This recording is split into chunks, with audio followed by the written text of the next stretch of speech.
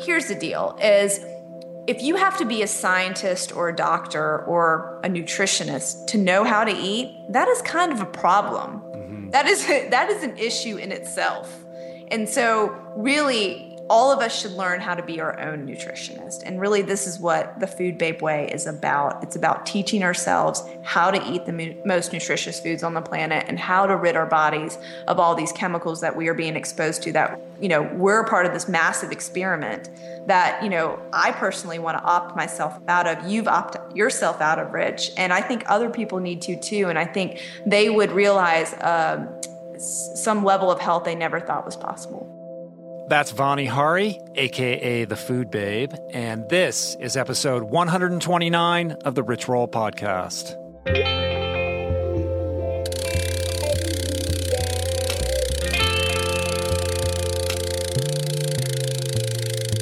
The Rich Roll Podcast.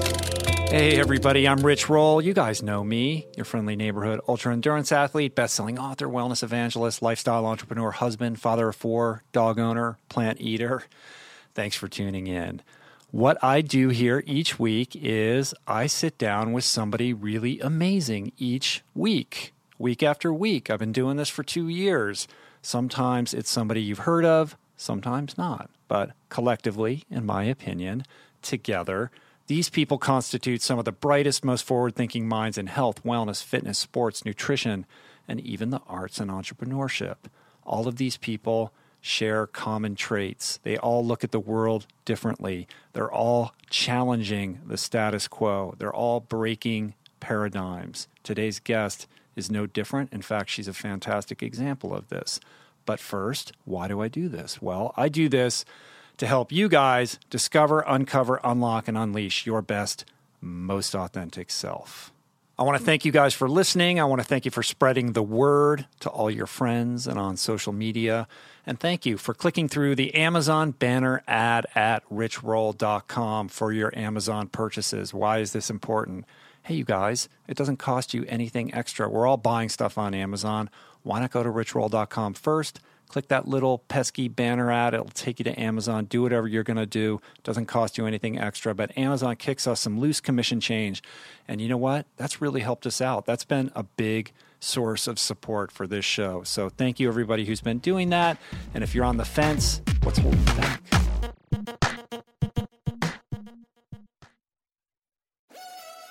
We're brought to you today by On. I am a total gearhead. I love researching the latest technology for the sports I enjoy. And I've learned that people often overlook apparel. But what you wear isn't just clothes. It is, without a doubt, technology. Technology that can make or break a performance. And I can tell you, after spending 2 full days meeting with the apparel wizards at On Labs in Zurich, that On is innovating in this space like no other, with next-gen premium fabrics, and just this heightened level of sophistication and precision and testing and development and intentionality previously unheard of that puts them just miles beyond the competition. I've been rocking On's high-performance running apparel, including the long tees, the weather jackets, even the climate jacket, all super lightweight, tailor-fit, built to move, and just gorgeous to get you out and get it done in fleet-foot comfort, no matter the weather. I'm super proud to be a brand partner with this impressive team, from increasing product sustainability to improved energy return and impact protection. Truly Swiss innovation at its finest. To get you moving, On is offering an exclusive 10% discount. To redeem, head over to on.com/richroll and use code RICHROLL10 at checkout. We're brought to you today by recovery.com. I've been in recovery for a long time. It's not hyperbolic to say that I owe everything good in my life to sobriety. And it all began with treatment, an experience that I had that quite literally saved my life. And in the many years since, I've in turn helped many suffering addicts and their loved ones find treatment. And with that, I know all too well just how confusing and how overwhelming and how challenging it can be to find the right place and the right level of care, especially because, unfortunately, not all treatment resources adhere to ethical practices. It's a real problem. A problem I'm now happy and proud to share has been solved by the people at recovery.com, who created an online support portal designed to guide, to support, and empower you to find the ideal level of care tailored to your personal needs. They've partnered with the best global behavioral health providers to cover the full spectrum of behavioral health disorders, including substance use disorders, depression, anxiety, eating disorders, gambling addictions, and more. Navigating their site is simple. Search by insurance coverage, location, treatment type, you name it. Plus, you can read reviews from former patients to help you decide. Whether you're a busy exec, a parent of a struggling teen, or battling addiction yourself, I feel you. I empathize with you, I really do, and they have treatment options for you. Life in recovery is wonderful, and recovery.com is your partner in starting that journey. When you or a loved one need help, go to recovery.com and take the first step towards recovery. To find the best treatment option for you or a loved one, again, go to recovery.com. There are certain rare people who have a powerful voice and know how to use it. My friend Amanda DeCadenet is one such human. The podcast is called The Conversation because it is the conversation, a groundbreaking series of raw and honest exchanges on the issues that matter most: mental health, sex, politics, ambition, gender roles, and more. Listen to The Conversation wherever you get your podcasts and explore other groundbreaking series at voicingchange.media.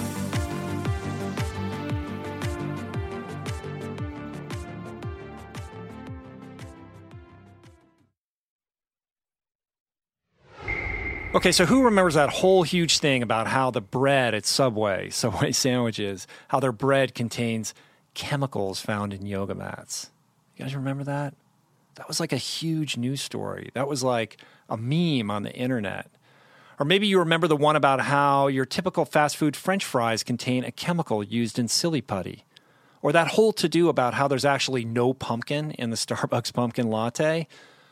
Well, there's a person behind these campaigns, and her name is Vani Hari, a.k.a. the Food Babe, and she is this week's guest on the show. She is the outspoken, at times controversial, food activist behind the wildly popular foodbabe.com blog. So I met Vani at a dinner party here in Los Angeles. It must have been about 6 months ago or so. And I found her to not only be delightful, but razor sharp, passionate, and really tenacious when it came to talking about food, what's in our food, what big food manufacturers don't want you to know about what's in your food, and the power that we all have as consumers to hold these companies more accountable for their food products, to be more transparent about their practices, and to change these practices and ingredients when the consumer's best interest demands it. Her site, which if you're not familiar with it, you might be the only one, it garners more than 2.5 million unique visitors a month. Well, her site, along with the mobilization of this incredibly passionate group of followers, which she calls the Food Babe Army, they've been incredibly successful in getting gigantic companies like Subway, Kraft, Chipotle, Chick-fil-A, and even Anheuser-Busch to not only remove certain harmful ingredients from their food, but also steer them towards more healthful policies. So what am I saying? I'm saying that Vani is a paradigm breaker. She is disrupting within the confines of the system. And as a result, it's not surprising to know that food companies are terrified of her. There's good reason for this, because she gets to the bottom of what's in our food. She mobilizes her supporters to demand answers, and then she holds these companies accountable for their promises. And so, you know what? That's super ballsy. And frankly, I think that's totally punk rock. So Vani takes a lot of heat on the internet. But you know what? That's what happens when you really put yourself out there, when you're on the front lines. Congressman Tim Ryan calls her a one-woman consumer protection agency, and I have tremendous respect for her courage and for her advocacy. So Vani and I were supposed to sit down in person together in New York City a couple weeks ago, But the big storm, the snowpocalypse, the storm that never happened, left her with a canceled flight out of her home in North Carolina. And so she didn't make it into New York City until after I had already left, and it just didn't happen. And so this is forcing me to break my cardinal rule, which is that I don't like doing interviews on Skype. I never do this. But I think Vani's message is really important. It's potent. And I didn't see when we were going to be in the same city at the same time anytime soon. And honestly, I just want to help her get the word out about what she's doing. She's got a new book coming out. It's called The Food Babe Way. It comes out this week, February 10th. And this is a great talk. This is a talk about how all of us, irrespective of our personal dietary proclivities, what our habits are, all of us can live a cleaner, more organic, and healthier lifestyle in today's overprocessed, contaminated food world. This is a talk about corporate responsibility and corporate transparency. It's a talk about government oversight and regulation of our food and our food systems and food ingredients.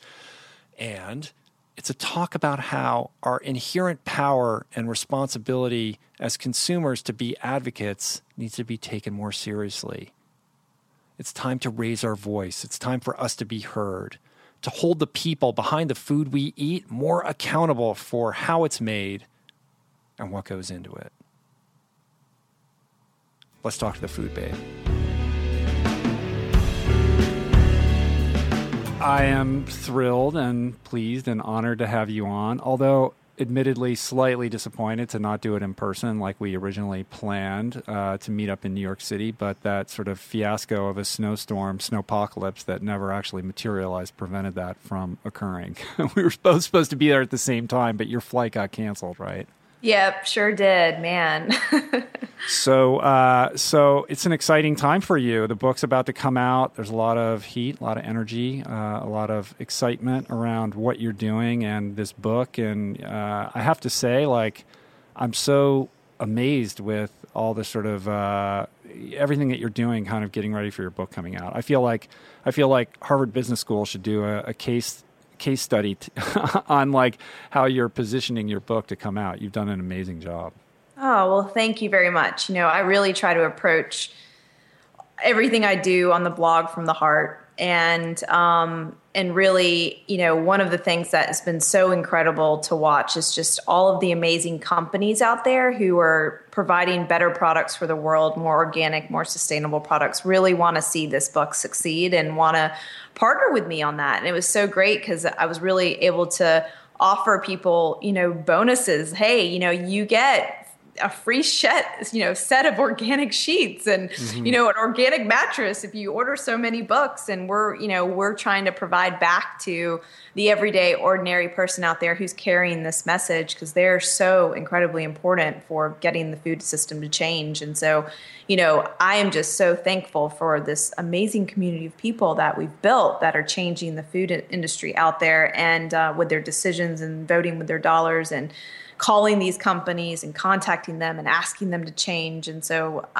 it's just been an amazing ride these last couple months, just hearing the support and the enthusiasm for this book and this message for it to be out there. And, I really did not hold back in this book. And Little Brown, my publisher, was very courageous and brave and making sure, they didn't hold me back from really going for it in this book and really sharing the truth and everything and uncovering what's happening with the food industry in a way that nobody else has done before. Yeah, I mean, I think that definitely comes across in the book. And I think what's sort of interesting, I think that if you don't take the time to really kind of educate yourself as to what you're all about, or you really read your blog. Like if you just read the criticism out there, I think it would be easy to be under the impression that you're out there kind of exploding bombs with all these, fast food companies and food manufacturers, and you're sort of, you don't care what the result is. But when I read your book, I see somebody who kind of goes in, tries to interface with these corporations and really wants them to embrace change. And when they do kind of make that change, then you celebrate them. So you're not like just trying to say, hey, screw you, Chick-fil-A or whoever it is. Like you're saying, hey, this is great. They made this baby step forward. So I guess what I'm saying is what I see as somebody who understands the value of kind of working within the construct of the system to evoke change. Yeah, absolutely. This isn't about bashing companies or, just talking about the negative. This is really getting them to change their ways and inspiring them to tell them that consumers out there want access to better ingredients and better food and food that isn't controversial or is banned in other countries.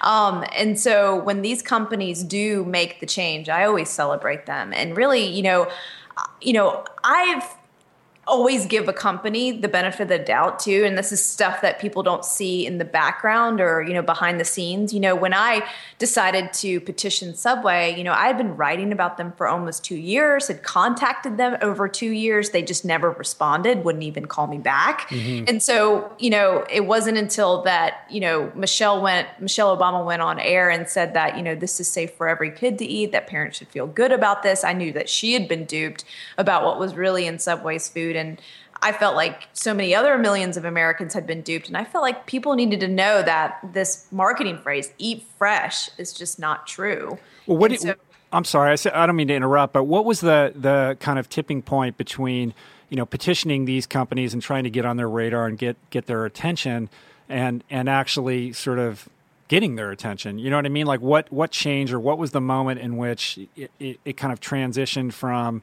during that 2-year period trying to, make waves, and then suddenly them listening? I think a lot of it has to do with media pressure, and a lot has to do with social media pressure too. Not like traditional media and then social media. So, there's one thing that's interesting about just writing about a company. The blog or the post can go viral, and it can educate a lot of people about a certain product or a company. But when consumers start to organize around an idea or a change, that's when companies start to fear what's happening and feel like they're going to lose some reputational magic about their company if they don't change. And so I think they feel a lot of pressure with petitions, with media, when media contacts them, and when they see their social media pages get overrun with comments and questions and requests from the people out there that really want to see them change. And so they get concerned and they start to listen to the consumer. And when other people, who are their customers come forward, who, here's the deal, out of every single one of the companies that I've petitioned or, led a change for has been something I've eaten. So I've been a customer. In my life, or there's someone that I love that's still a customer. And so really it's about all of us becoming aware and really holding these companies accountable for the changes that they need to make. And, I think what's really interesting is these companies, majority of them have already know how to make these changes. They've reformulated their products for other countries that are with safer ingredients. And so knowing that, that these companies have the intellectual capital to get these changes done. And knowing that, it, gives you a stronger sense of succeeding in some of these petitions and actions. Right. I mean, I think the biggest issue in all of this, kind of the overarching theme and everything that you're doing, and maybe kind of a greater theme at play at large culturally, is the issue of transparency. And I think with the internet comes a certain expectation and level of transparency that we're coming to expect as consumers that's new for our sort of, corporate culture to understand and embrace. And when someone like you comes along who, very quickly, you've only been doing this for like 3 years, right? It hasn't been that long. Is that correct? Yeah, little over 3 years, right. Sorry, go ahead. Yeah, and, I am just as taken back by the amount of progress, we've been able to make with the site and growing the community and the people out there, the informed decision makers out there that are really helping me change this world. This isn't me alone. It's really funny because Congressman Tim Ryan said, I was like a one-woman consumer protection agency, but really, I'm just leading this amazing group of concerned citizens out there that are ready to take back control of their food and hold these companies accountable and vote with their dollars and call these companies and ask for these changes. And so, anyways, it's something that I think what's interesting, and the reason why I think I've been able to get so much done is because people realize that an ordinary person can really make change and make their voice heard, and they really resonate with that. And I think one of the other things is that, a lot of the consumer protection agencies talk about the chemicals, but sometimes they don't relate those to everyday products people use in their homes. Mm-hmm. And that's one thing I've been able to do with my site is really show people, here are the products that have these chemicals. Here are the products that don't have these chemicals. Here's how you avoid them. And here are the products you choose instead that taste similar, that don't have these controversial additives, that are good replacements for the things that you love in your kitchen cupboard and your pantry and your fridge. And that's really the essential basis of the Food Babe Way, the new book, is, you don't have to give up your favorite things, but here are some replacements for those that will help you live a healthier life. Yeah, and I think that sort of the analogy is you're sort of this Erin Brockovitch, type character, and it wouldn't have been 20 years ago. It would have been much more difficult for you to be able to kind of create the juggernaut that you've been able to create, but because of the internet and because we're now at this place where we're like, look, I'm just trying to imagine, like, a while back, like you or somebody like yourself, sending letters or calling up, Procter & Gamble and saying, I'd like to know what's in this product. And they could just ignore you. I mean, what are you going to do? Like, maybe you can write an op-ed piece for your local newspaper. But now there's so much, power and, with the sort of channels of information distribution that we now have, that it's a different world. And that level of transparency that they're now forced to adhere to is something that is unprecedented and obviously is good for consumers. But for these companies to have to say, what you mean we have to actually tell you what's in our food or what's in our consumer product? Like, we've never had to manage this before.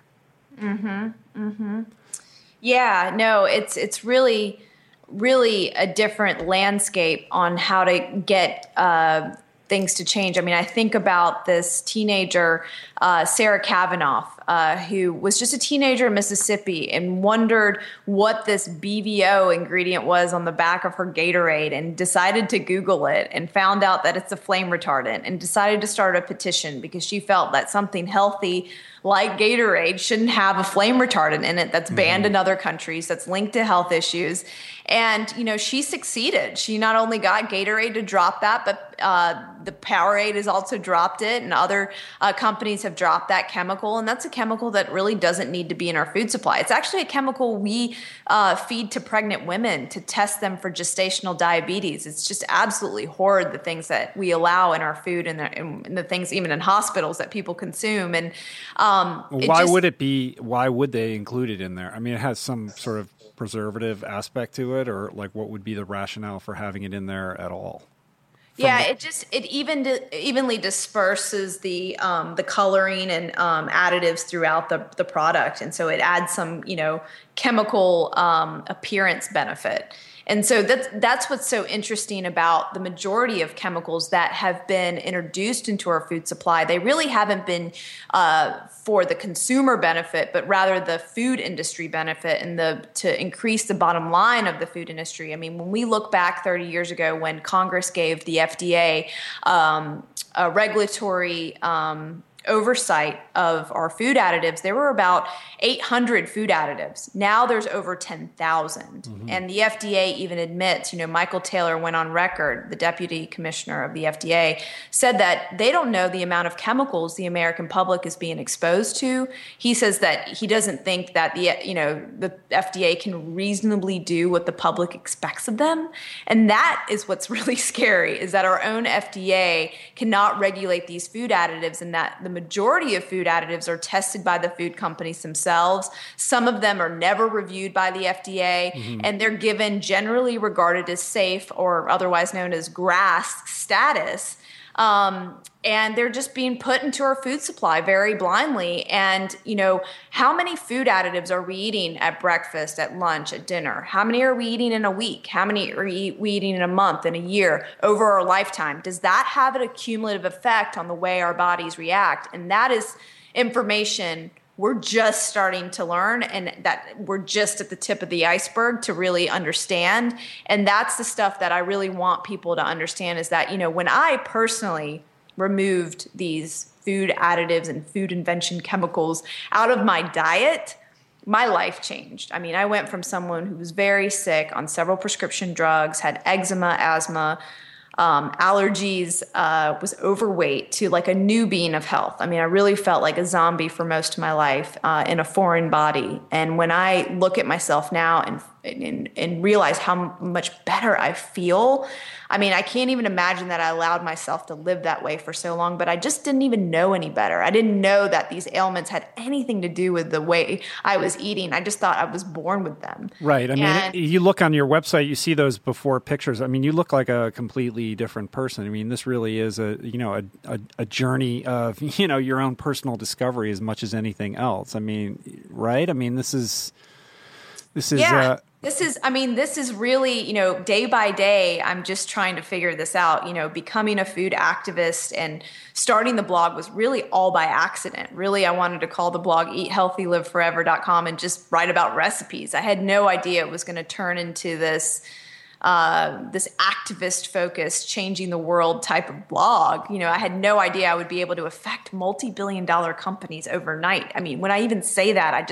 I don't even believe it, because I wake up in awe every day. Yeah, it's pretty crazy. Yeah, it is really crazy. So just to kind of step it back here, like imagine I'm a typical soccer mom. I got a couple kids. I'm dropping kids off from school. I'm taking them to their, piano lesson, and I'm busy. I've got limited attention span. I've got a limited amount of time. I'm stressed out. I'm just trying to make it through the day. And when I go to the grocery store, I try to make the good choice for my kids. And of course, I love my kids and I want them to, eat healthy. And sometimes when they nag me to get this kind of food or that kind of mac and cheese, it's easier to just give in and give it to them, because, I'm exhausted and I'm trying to, I'm trying to educate myself, but like, who has time, right? So what do you say to that person who, isn't going to sit down and read your blog every day, but kind of wants a primer on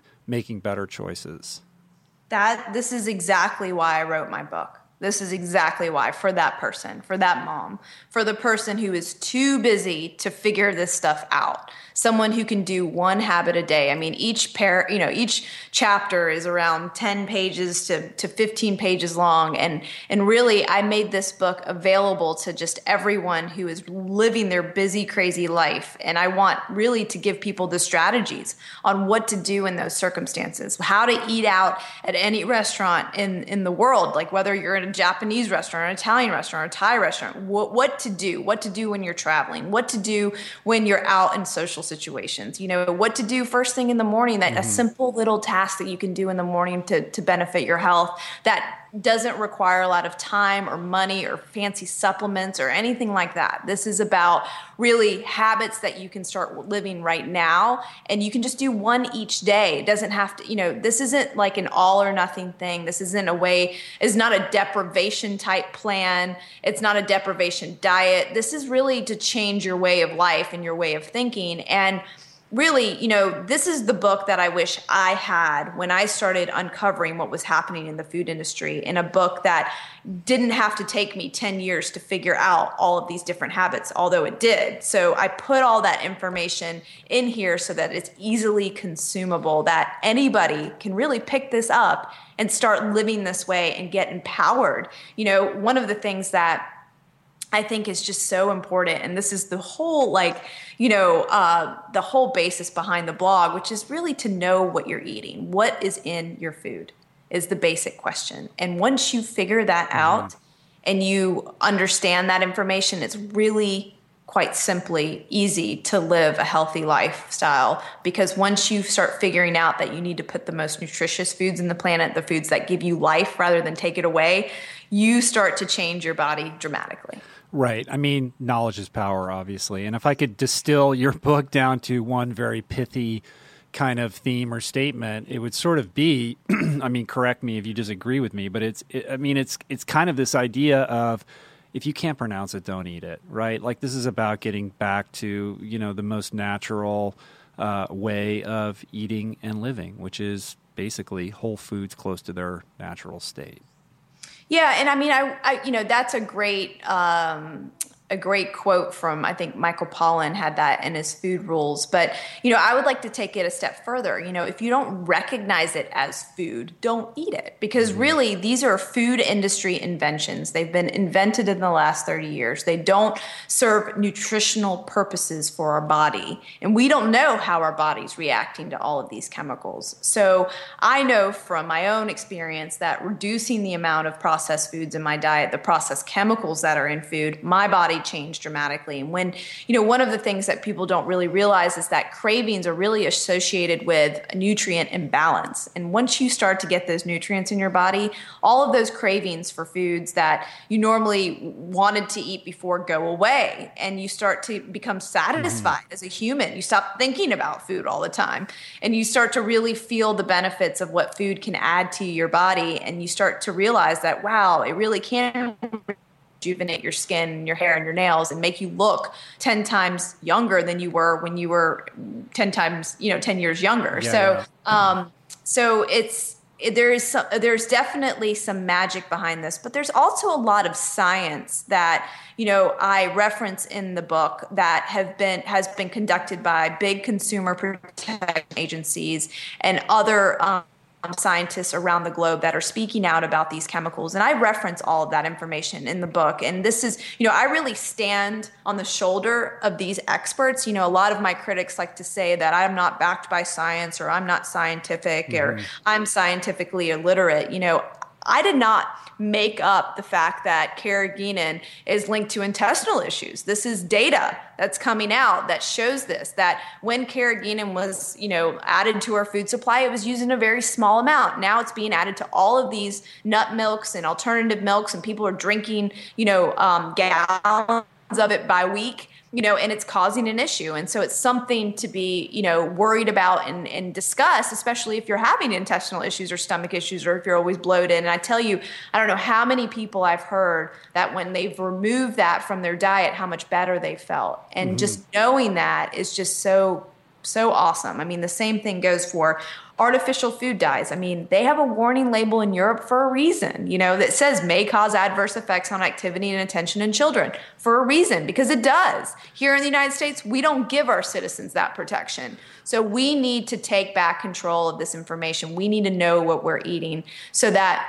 we can make the best informed decisions for ourselves. Well, and there's this idea that, listen, I think we kind of walk around and think, well, the government is looking out for us. And if it was really that bad, wouldn't there be a law against it? Or they would hold these companies accountable? Or if this was really unhealthy, the companies wouldn't put it in the food. And the companies are simultaneously going, well, if people didn't want to eat it, then they wouldn't buy it. And so we're in this sort of, system where we're kind of both, blithely kind of and ignorantly and sort of unwillfully, participating in something that we don't want to be participating in.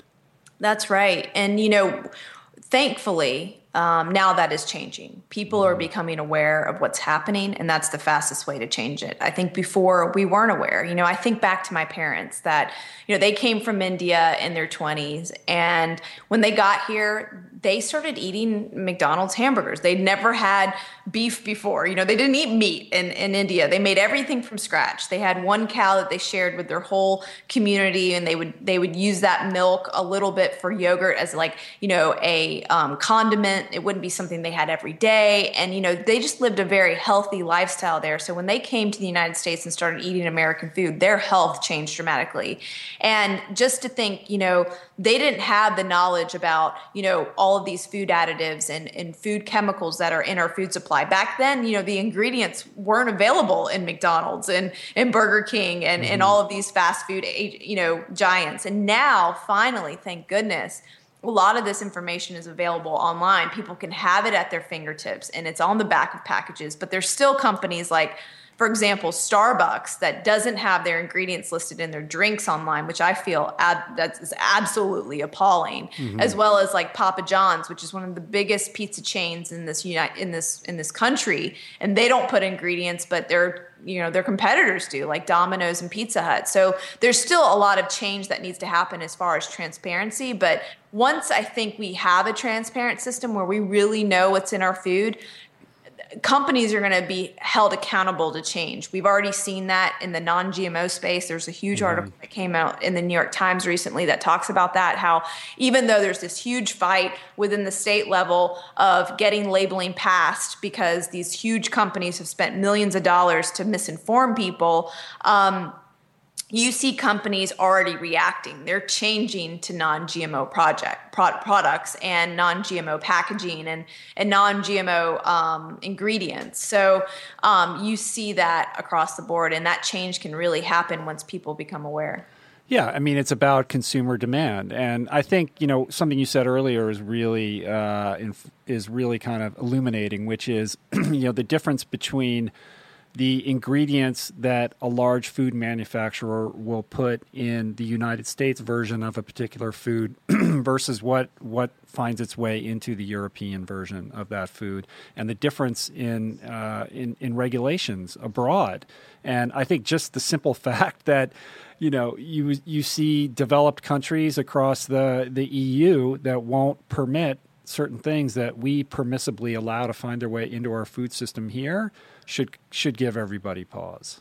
Yeah, one of the key examples of that, Rich, is just, it's so maddening. Cereal is so popular with children. I mean, millions of children eat cereal for breakfast. And two of the largest cereal manufacturers, General Mills and Kellogg's, they both use this ingredient called BHT to add shelf life and preserve the cereal longer so it can sit on the shelf longer, to increase profits here in the United States, really, and in Europe, they're not allowed to use it in cereal. They're not allowed to add it to the packaging in cereal like they do here. And so what did these companies do? They didn't stop selling their cereal in other countries. They took that BHT ingredient out.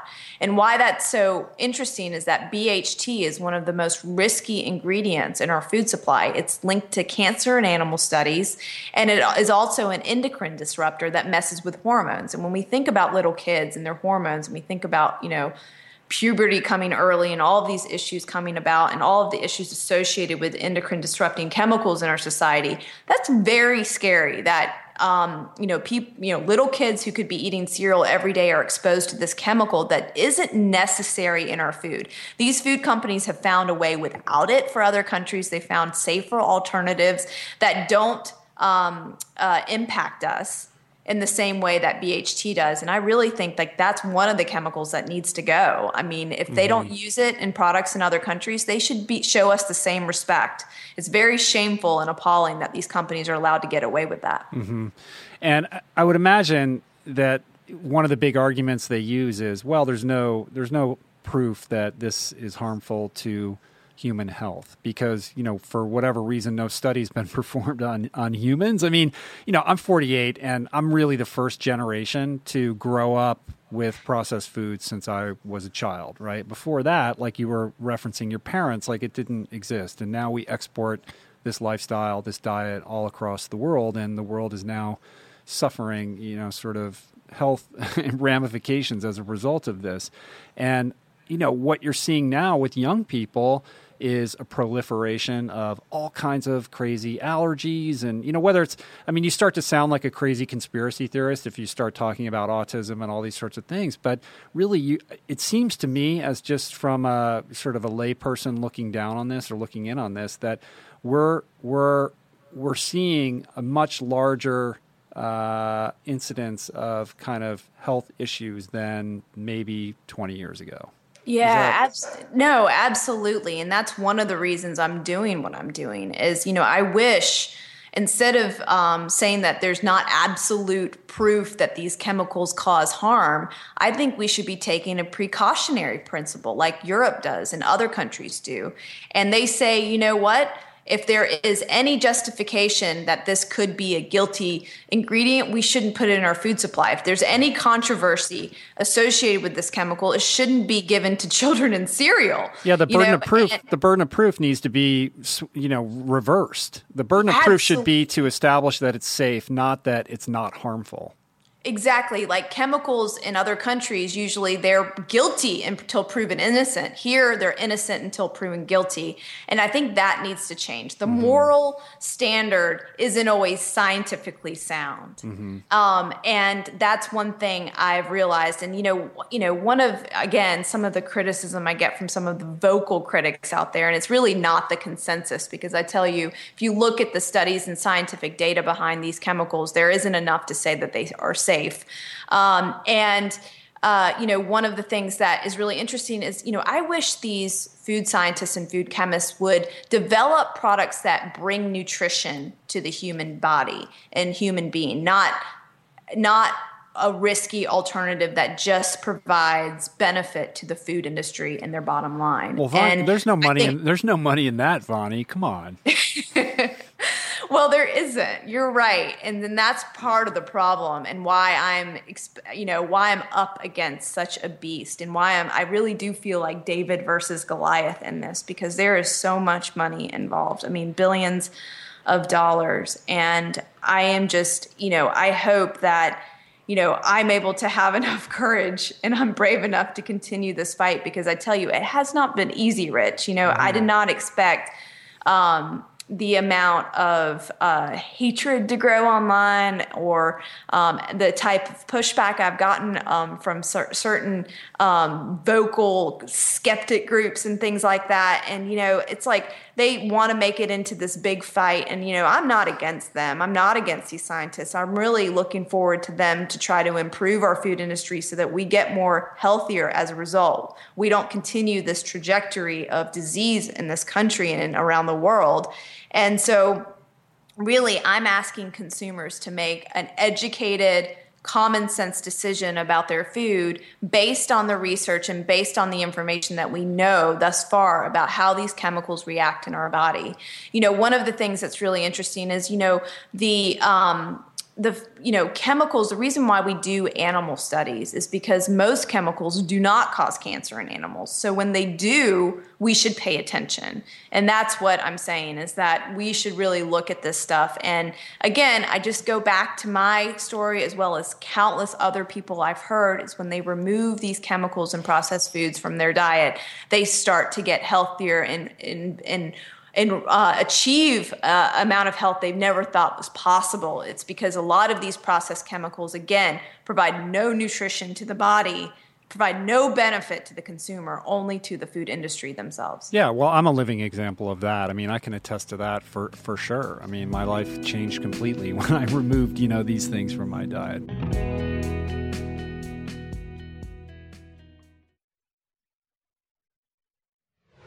I mean, let's talk about the critics for a minute. I mean, certainly, you're not without them. And anytime you kind of draw a line in the sand and take a hard stance and you're kind of going up, to use your word as in this sort of David versus Goliath way, which I think is very accurate, they're not going to just stand idly by. And so, you're on the receiving end of, some harsh words and a lot of I poked around the internet. It was like a lot of low blows. And I also read your response to your critics, and I was amazed at just, the level of misogyny and just kind of things that have nothing to do with the actual issue at hand. But I think what's interesting is you're being criticized for not being or being something that you never said that you were. They're saying, well, you're not a scientist, and your whole thing is, of course I'm not. I'm just somebody who had this experience, and now I'm, taking matters into my own hands. I'm trying to be an advocate. I'm trying to educate people, but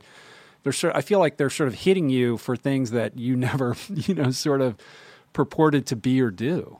Yeah, it's really interesting, and this is kind of one of the things that I realized trying to explain what's happening to me. At first it didn't feel good at all, and I tell you, and I didn't expect it, and maybe it was very naive of me. I just thought if I told the truth and I got these companies to make the right decisions and make the decisions that they've made in other countries already, that all good would happen. I never thought that there would be this major pushback, and I didn't really, I guess, understand the impact that I was making, the millions of dollars I was changing in these companies. Yes, they were losing money, but hopefully they'll be able to innovate and be able to create products that really provide health and make money in the future. But I guess I didn't really fully understand the impact of that. So I took everything very personally at first. And now I'm starting to understand that this is par for course. Whether you're dealing with big, huge chemical companies or big food companies,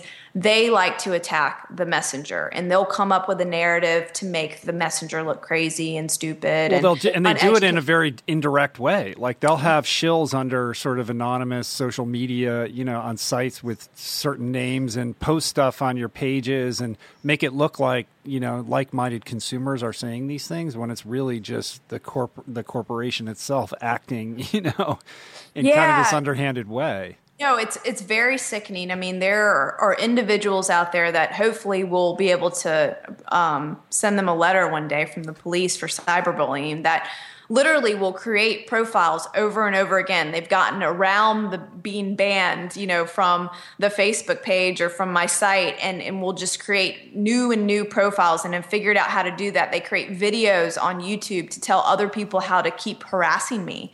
And not to mention, they've already tried to take over the reviews on Goodreads, and they've already planned when the book comes out on February 10th, the release date to go and leave 1-star reviews on Amazon without even having read the book. They really want to prevent this message from getting out there. And I tell you, it's really hard because it's like something I cannot control. This is going to happen. And all I can pray and hope for is that this message gets out there, and I have to remember that, I almost got to feel like, what I am doing, it's not me, right? It's not Vani Hari, it's not me, and not to take it personally because it's really bigger than that. And, I tell you, it's not easy because every single day I get a threat. Every single day now I am harassed. Wow. Yeah, I would not. I mean, I have thick skin. That would be tough. That would be really tough.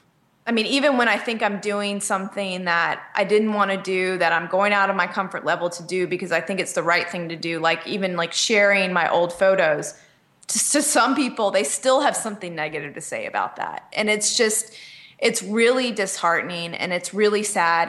I'm not the only person that's getting this. A lot of the activists in the movement have gotten this as well. And this is something that is really frightening. One of the things that, it's really hard to talk about is when I go speak. When I go speak at different universities and in public, they send their kind of, their force out there to publicly discredit me, to try to stump me, when I'm speaking. They haven't been able to do that thus far, but they try to, and they send people to follow me around in public events. When you say they, like who do you mean by that? I'm not sure who's pulling the strings behind the scenes, but I do know that, for example, there are people that are associated with these big biotech and chemical companies. I mean, for example, when I was speaking at Blog Her Food just in May of last year, Monsanto was in the audience. Monsanto and their head PR was in the audience. And ever since that day, things have not been quite the same since I've gone out to speak. They will inform their cronies and send their troops out to come to the events. It's really interesting and it's very scary. And I've actually thought about getting security and a security guard. Wow, that's amazing. Yeah, it's interesting. I mean, I think that I look at you and I go, all right, well, here's somebody who's trying to hold these food companies accountable and say, hey, these are ingredients in your food. People should know about this. Or why aren't you telling me what's in this food? You know what I mean? Like, this is a consumer, protection agency, one person consumer protection agency, like you said. And I think then about like what's going on, for example, in the animal rights movement, and they've actually enacted laws like these laws that prevent people from basically documenting what's going on in slaughterhouses, et cetera, because they don't want that kind of transparency. And if consumers are aware of kind of how these companies operate, then that would cause, sort of undue, ramifications that these companies don't want. And I think that when you look at you sort of extrapolate from that, we're not that far off in terms of, that kind of thing happening in our general kind of, food industry. When I look at what's happening to you personally.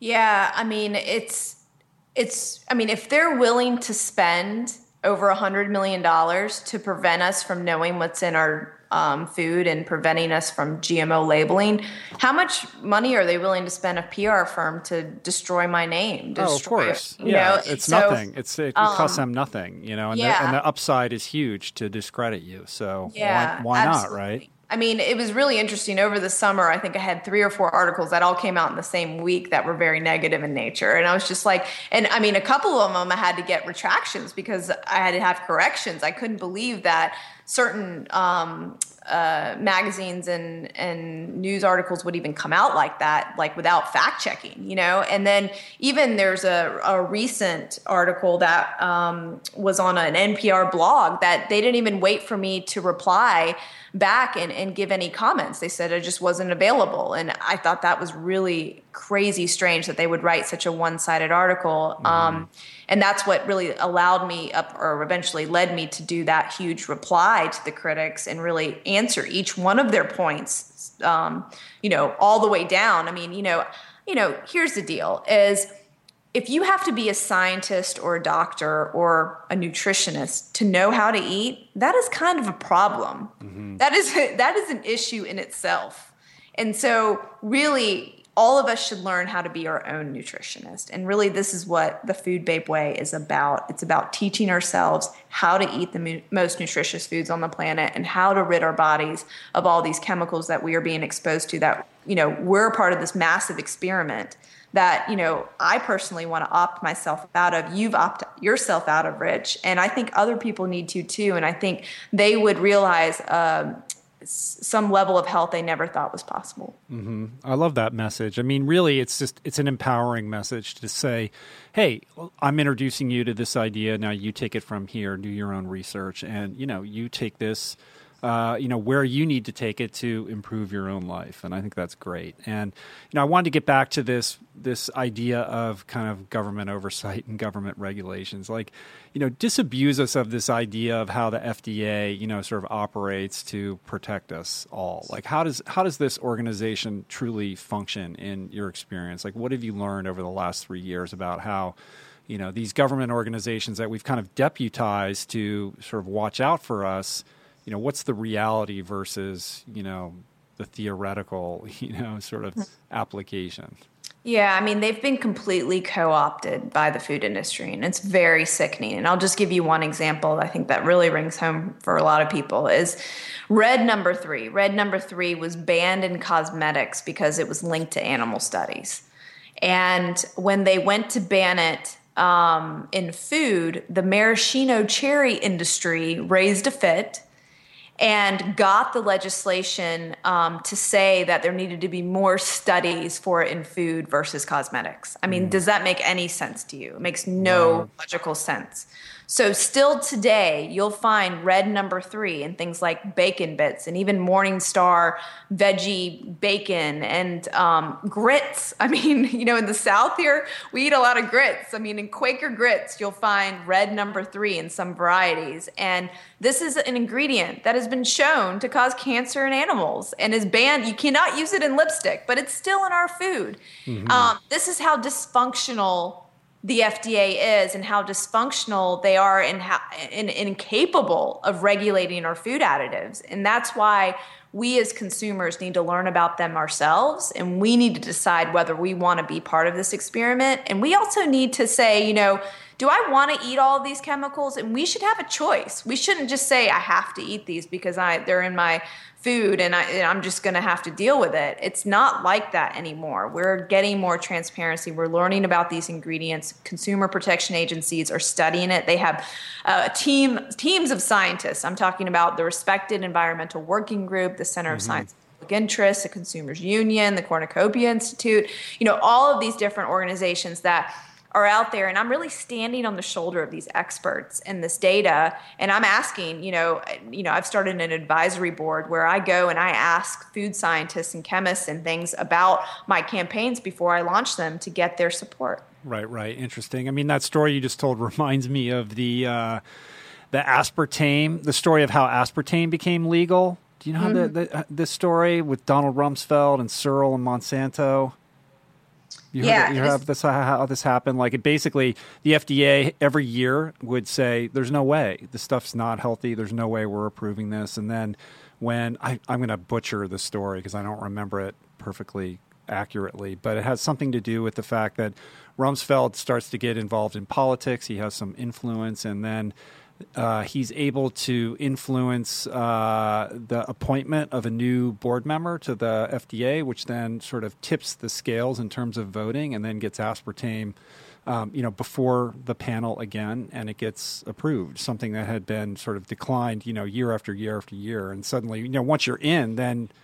That's it. Yeah, it's not going the other way, right? No, not at all. I mean, still, azodicarbonamide is still in some bread in the United States, even though the majority of it has been removed since the Subway campaign, because a lot of different bakeries and manufacturers were put on a lot of heat after that, because so many people learned about that chemical that is banned in all of these other countries because it's linked to cancer and also linked to health issues and people that handle it. And but it's still in our bread. Our FDA thinks it's perfectly fine for people to make this bread with it and be exposed to asthma-inducing chemicals while they're in the bakery. Like, they think that's completely fine. And I don't think that's completely fine. I think we need the companies themselves to remove it, but I also think the FDA needs to be completely overhauled. And when people ask me, they're like, well, where do you see yourself in 10 years, 15 years? I really think we need to do something about this. And I don't know what the answer is right now. And I think the fastest way to get change is really to hold these companies accountable, who are really the holders of the power to make these changes the fastest. But and to really inspire consumers to rise up so that they demand better products. But I do think at some point there needs to be something done, because it is absolutely appalling what's happening. Yeah, and I think in order to get them to change, you have to make a big enough stink and get enough people to pay attention to what you're saying in order to do that. So one of the criticisms of you is that you sort of you come up with these really kind of outrageous titles for your campaigns, like the whole yoga mat in the Subway bread, and that's totally not accurate. That's not exactly what it was, what it is, and it's sort of it's an exaggeration and all that sort of thing. But here's an example. Like, I've told people over the last couple of weeks, people are like, who are you going to have on the podcast soon? I'd mention some names, and I'd say, Vani Hari, and they're like, who's that? And I'm like, oh, Food Babe. And they're like, oh, I think I've heard it. I think I know who Food Babe is. And then I'd say, remember the whole Subway bread yoga mat thing? And they're like, oh yeah, everybody knows what that is. And I'm like, yeah, that's her. So I feel like you kind of have to do that to get on the radar and get people's attention in order to kind of, pursue your campaign.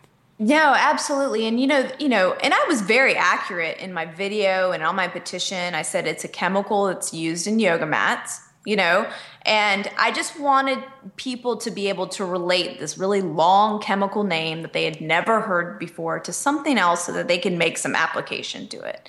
And I think, when it comes to the busy world that we're living in, we're all trying to just get by and eat and take care of our families and do our work and do what we're supposed to do here on this earth.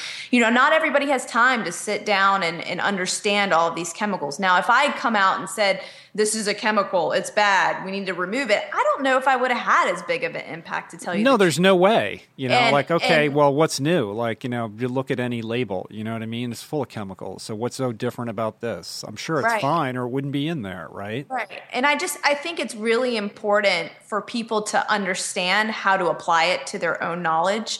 And the same thing happened with the beer campaign. I got the same kind of criticism when I talked about the antifreeze ingredient propylene glycol, which is an alcohol. It is an approved ingredient by the TTB, the regulatory agency that oversees alcohol in this country.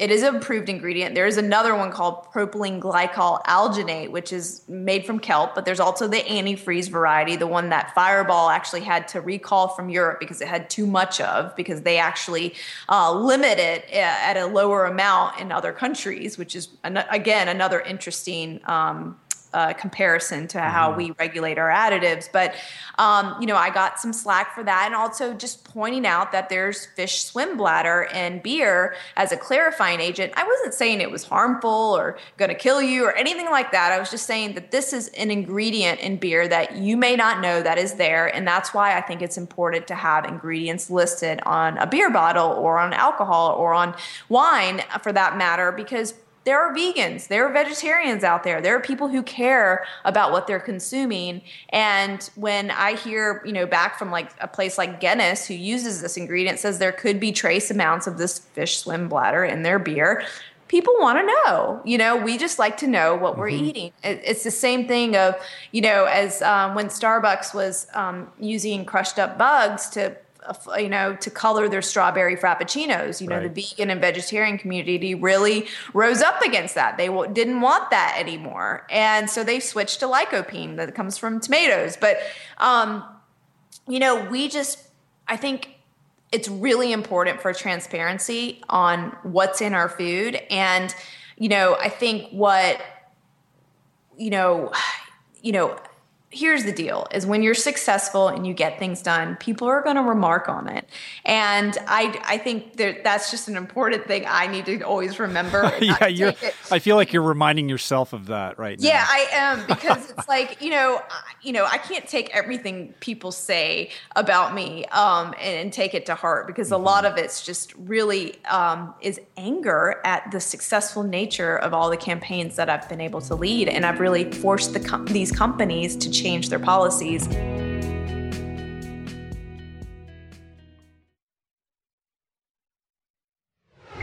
So what are some of the sort of common practices that you've seen some of these food companies undertake to kind of trick us or obscure what they're really doing, or kind of hide from the consumer what's really in these foods? I mean, what are some of the things if you could generalize that you've come across?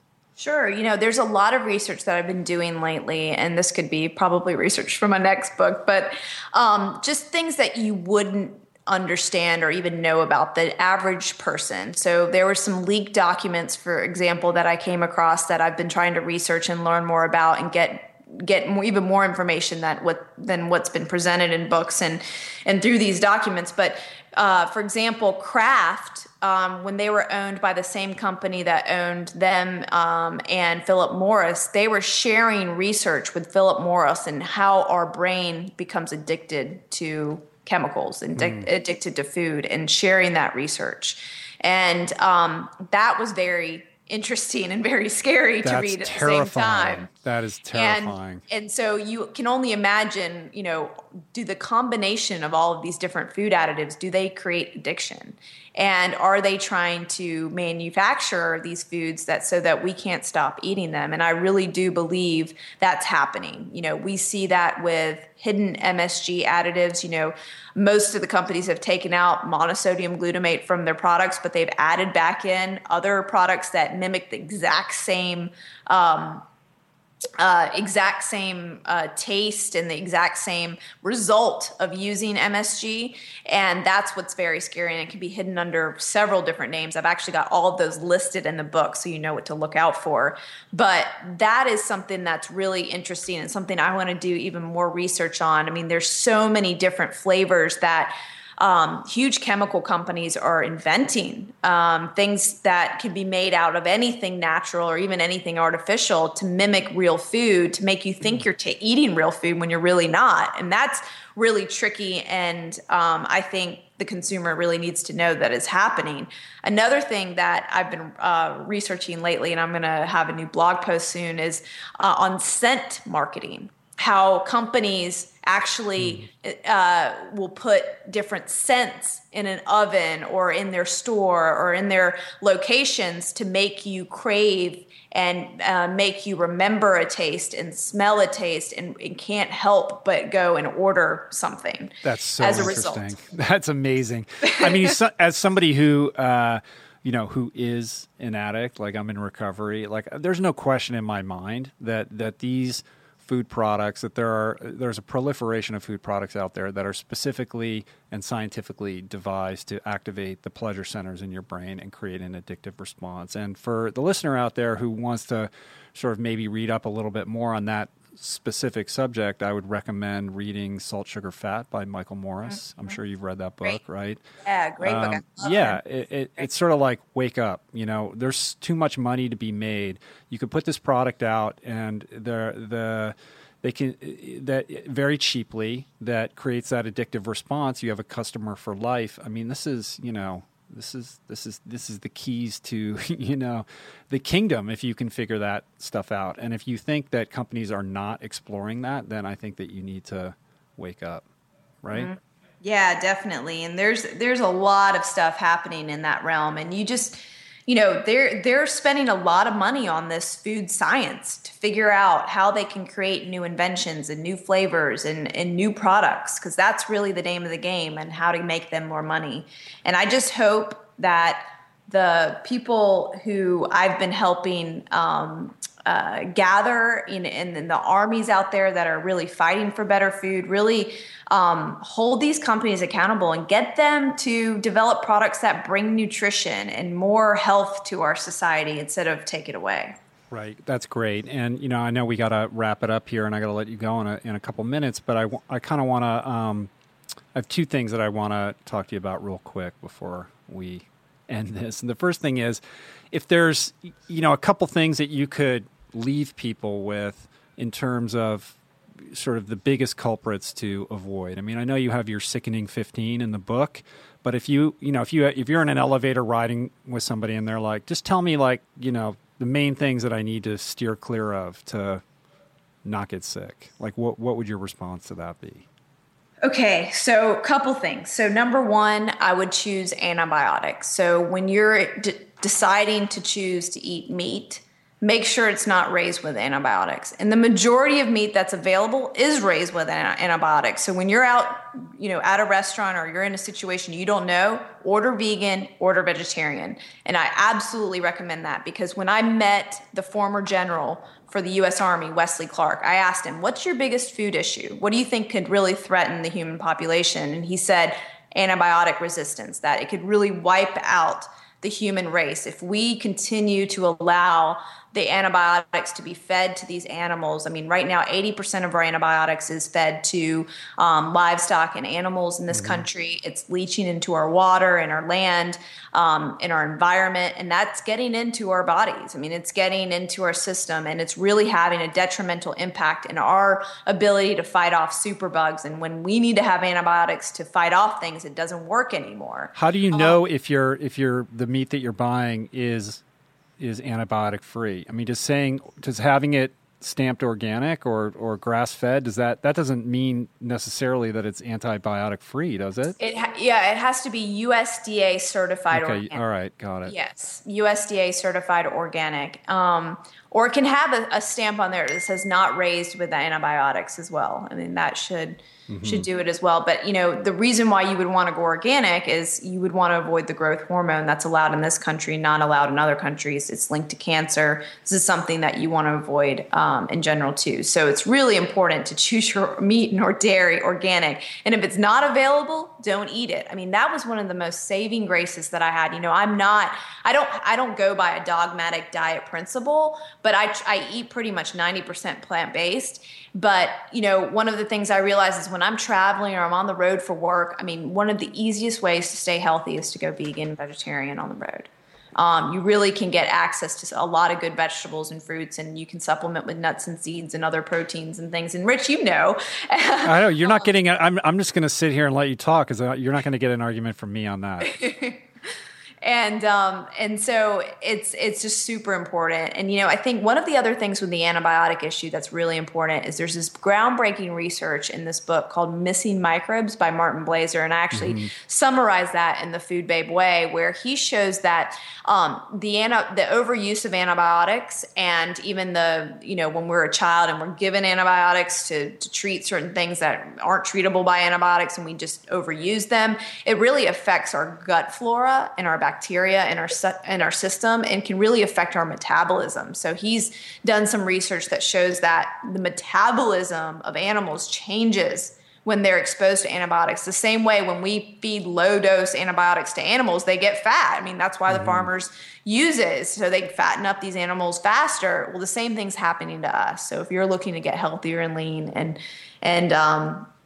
want to live a superb, healthy life, get rid of the antibiotics in your life. Yeah, I mean, Only I think use them that when you absolutely have to. We were talking earlier about the proliferation of all these allergies and whatnot, and I think that you're also seeing this huge sort of upswing in all of these digestive disorders like ulcerative colitis, et cetera. And I would have to imagine that there's a connection between antibiotics in the food system and, sort of the depletion of gut flora or, whatever's sort of contributing to leaky gut and all these problems that people are having. I mean, I'm not a doctor, so I don't want to talk out of hand, but to me, it seems elementary that, it's worth looking into and sort of, avoiding that. Yeah, no, absolutely. So antibiotics is one. Another one that, I think is tricky that I think would just eliminate a lot of processed foods from your diet is just to avoid refined carbohydrates. And that's in the form of corn or form of white flour or any type of refined oils is really important. I think this, one of the first things that I kind of figured out way back when, before I knew a lot about the food industry or what had been happening to the food industry, is that the majority of our food was either corn or soy. And 80% of it was made from one of those two crops that was like in the middle of the grocery store. And I felt like, well, using my common sense, I was like, well, that doesn't sound that healthy to eat that much corn and soy. And I realized that, they're really inflammatory in the system because they have an abundance of omega-6 and they imbalance your omega-3, omega-6 fatty acid ratio in your body. And then you have this imbalance of omega-3 and then you have to fortify, your body with it. And that's why you see all these products out there that say with omega-3, you can see eggs with it now. And so it's because we've been eating too much corn and soy and canola. And so one of the things that I did was just like, okay, I'm not going to eat any of those oils anymore. And I'm not going to feed that to my body anymore. And what I found out is that there's actually oils that bring a lot of health to the diet, like coconut oil and olive oil. And I tell you, making that switch, deciding to go from those inflammatory causing oils to more healthful oils made a huge change in the way I cook, the way I feel. And I mean, I think that's another big change that people can make. Yeah, and I think when you're talking about soy, corn, and also grain, avoiding those in your diet, if you're eating a lot of meat that's conventionally grown, then you're getting all of the corn and the soy and the grain by proxy because that's what they're feeding those animals, right? So whatever preservatives are in all of that and everything that goes into that, you are then absorbing it like kind of secondhand. Yeah, and not to mention the synthetic pesticides and the Roundup that's being sprayed on all of these conventional crops, and the conventional crops that are the GMO crops rather, that's fed to the majority of animals in this country. And that's very concerning for me. When people ask me about the GMO issue, it's really about it's a pesticide issue for me, because, when you look at the president's cancer panel, the panel that says that 41% of us are destined to have cancer, they said that a lot of that risk comes from these environmental toxins of increased pesticides in our environment. And so really, I'm looking to get more sustainable farmland. They make an argument that we need GMOs to feed the world. Well, you know what? We have enough food right now to feed the world. We just need to utilize it better. We need to stop feeding it to animals and start feeding it to people. It's a distribution problem, really, and it's going towards the wrong sources. So we need to shift how we're operating that whole system. So, but that's a whole, we could talk for hours and hours about that. So I'm going to have you back. We do that one in person. But to wrap it up, why don't we, besides your book, which everyone should get, and your blog, foodbabe.com, if somebody is listening to this and they want to deepen their education, sort of outside of your world, and take their advocacy, out into the world, what are some other places that people can go to learn more about the kind of things that you're passionate about? Yeah, so I have a whole resources section in the very back of the book that's part of an appendix where I list out all of the consumer protection agencies, the consumer agencies that you want to join and you want to donate to make sure they continue to keep going, because they're really fighting for organic farming and for better food. And I also have a list of books that have really changed my life, a list of blogs that I follow and read and that I love and that, inspire me and help me and my other friends out there that are fighting for the same things. One of my favorite blogs is livingmaxwell.com from Max Goldberg. He's like an organic food expert. He's always talking about the new organic food on the horizon and really what's happening in the political landscape, how we can get involved with our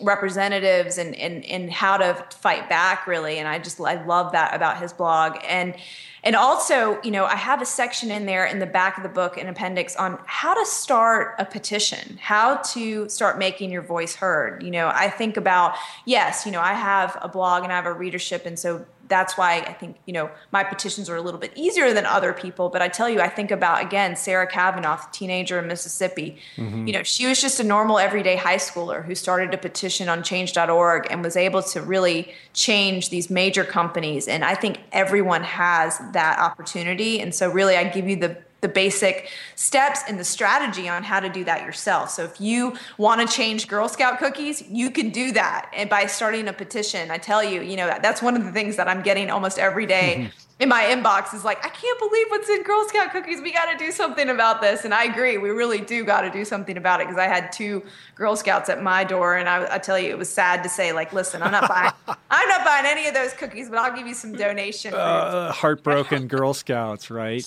You're lecturing. I was a Girl Scout, so I remember, but right. I did donate. So. That's so funny. All right. Well, we got to wrap it up here, but I want to say, Vani, you're an inspiration. Keep doing what you're doing. And I love the mission. I love the advocacy. It's a pleasure to talk to you. And I think that, if I take away anything from this, it's that we as consumers have more power than maybe we want to believe or allow ourselves to believe that we have. And you're a living example of what can be done when somebody puts their mind to something and rallies, support, rightfully so, around a cause, an important cause that impacts all of us. And so I just want you to keep doing what you're doing, and I wish you great success with the book. Thank you so much, Rich. It's a pleasure to be on this podcast with you. And again, I'm so bummed we're not in person, but I know it's terrible. And I will tell you, see you soon. I will tell you this: I have a no Skype policy. I just do not do Skype interviews, because for me, the podcast is all about the interpersonal connection. I want to sit in the room with the person, I want to look them in the eye, and I want to have that experience. But I felt so strongly about your book and having you on that I made an exception. I'm glad that I did. And but next time we have to do it in person. So you have to No, promise me. absolutely. And I just so excited to be connected to you and everything that you're doing. And I'm excited about your book that's coming out soon. So it's exciting. Yes, I'll tell you more about that later. But yeah, it's great. We're really excited. That's why we were in New York, and it's coming out in April. So yes, I sent you a galley, didn't I? I haven't gotten it yet, but that doesn't mean that it's not there. I just probably haven't gotten it. You probably get a lot of books in the mail, don't you? Yeah. All right.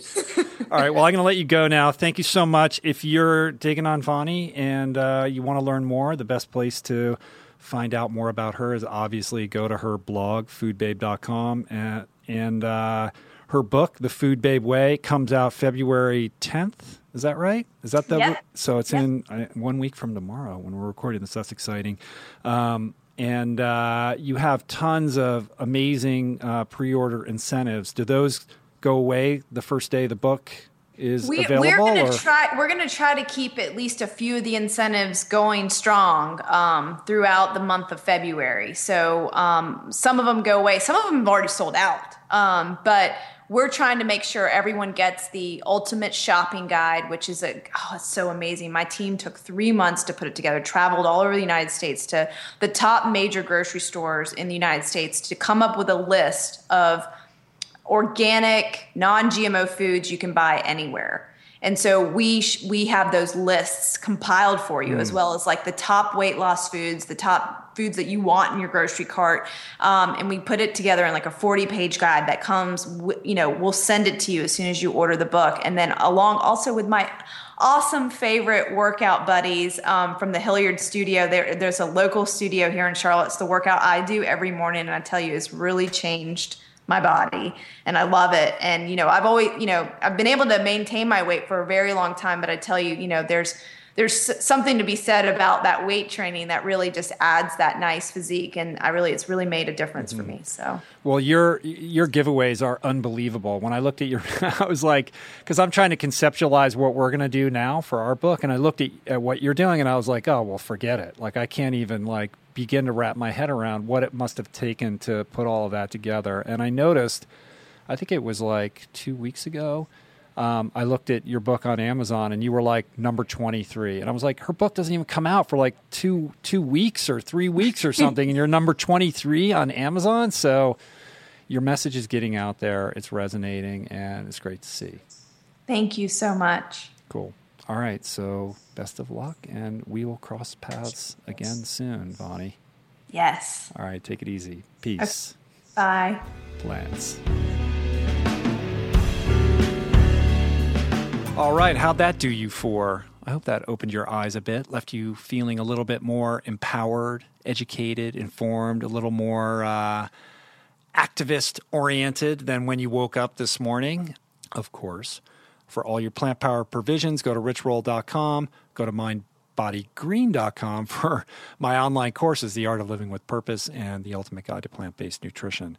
If you dig the show, hit us up with a review on iTunes. Don't forget to subscribe. Send me your questions for future Q&A podcasts. Credit for the production, audio engineering, music, sound design on today's show goes to Tyler Pyatt, with additional production and editorial support by Chris Swan. Graphic art, as always, done by Sean Patterson. Thanks, you guys. So the assignment for this week. It's been a while since I've given you guys an assignment. I thought I should do that again. So hopefully you haven't already tuned out. For those of you who are still listening, I want you to walk the aisles of your local grocery store during your next grocery store visit.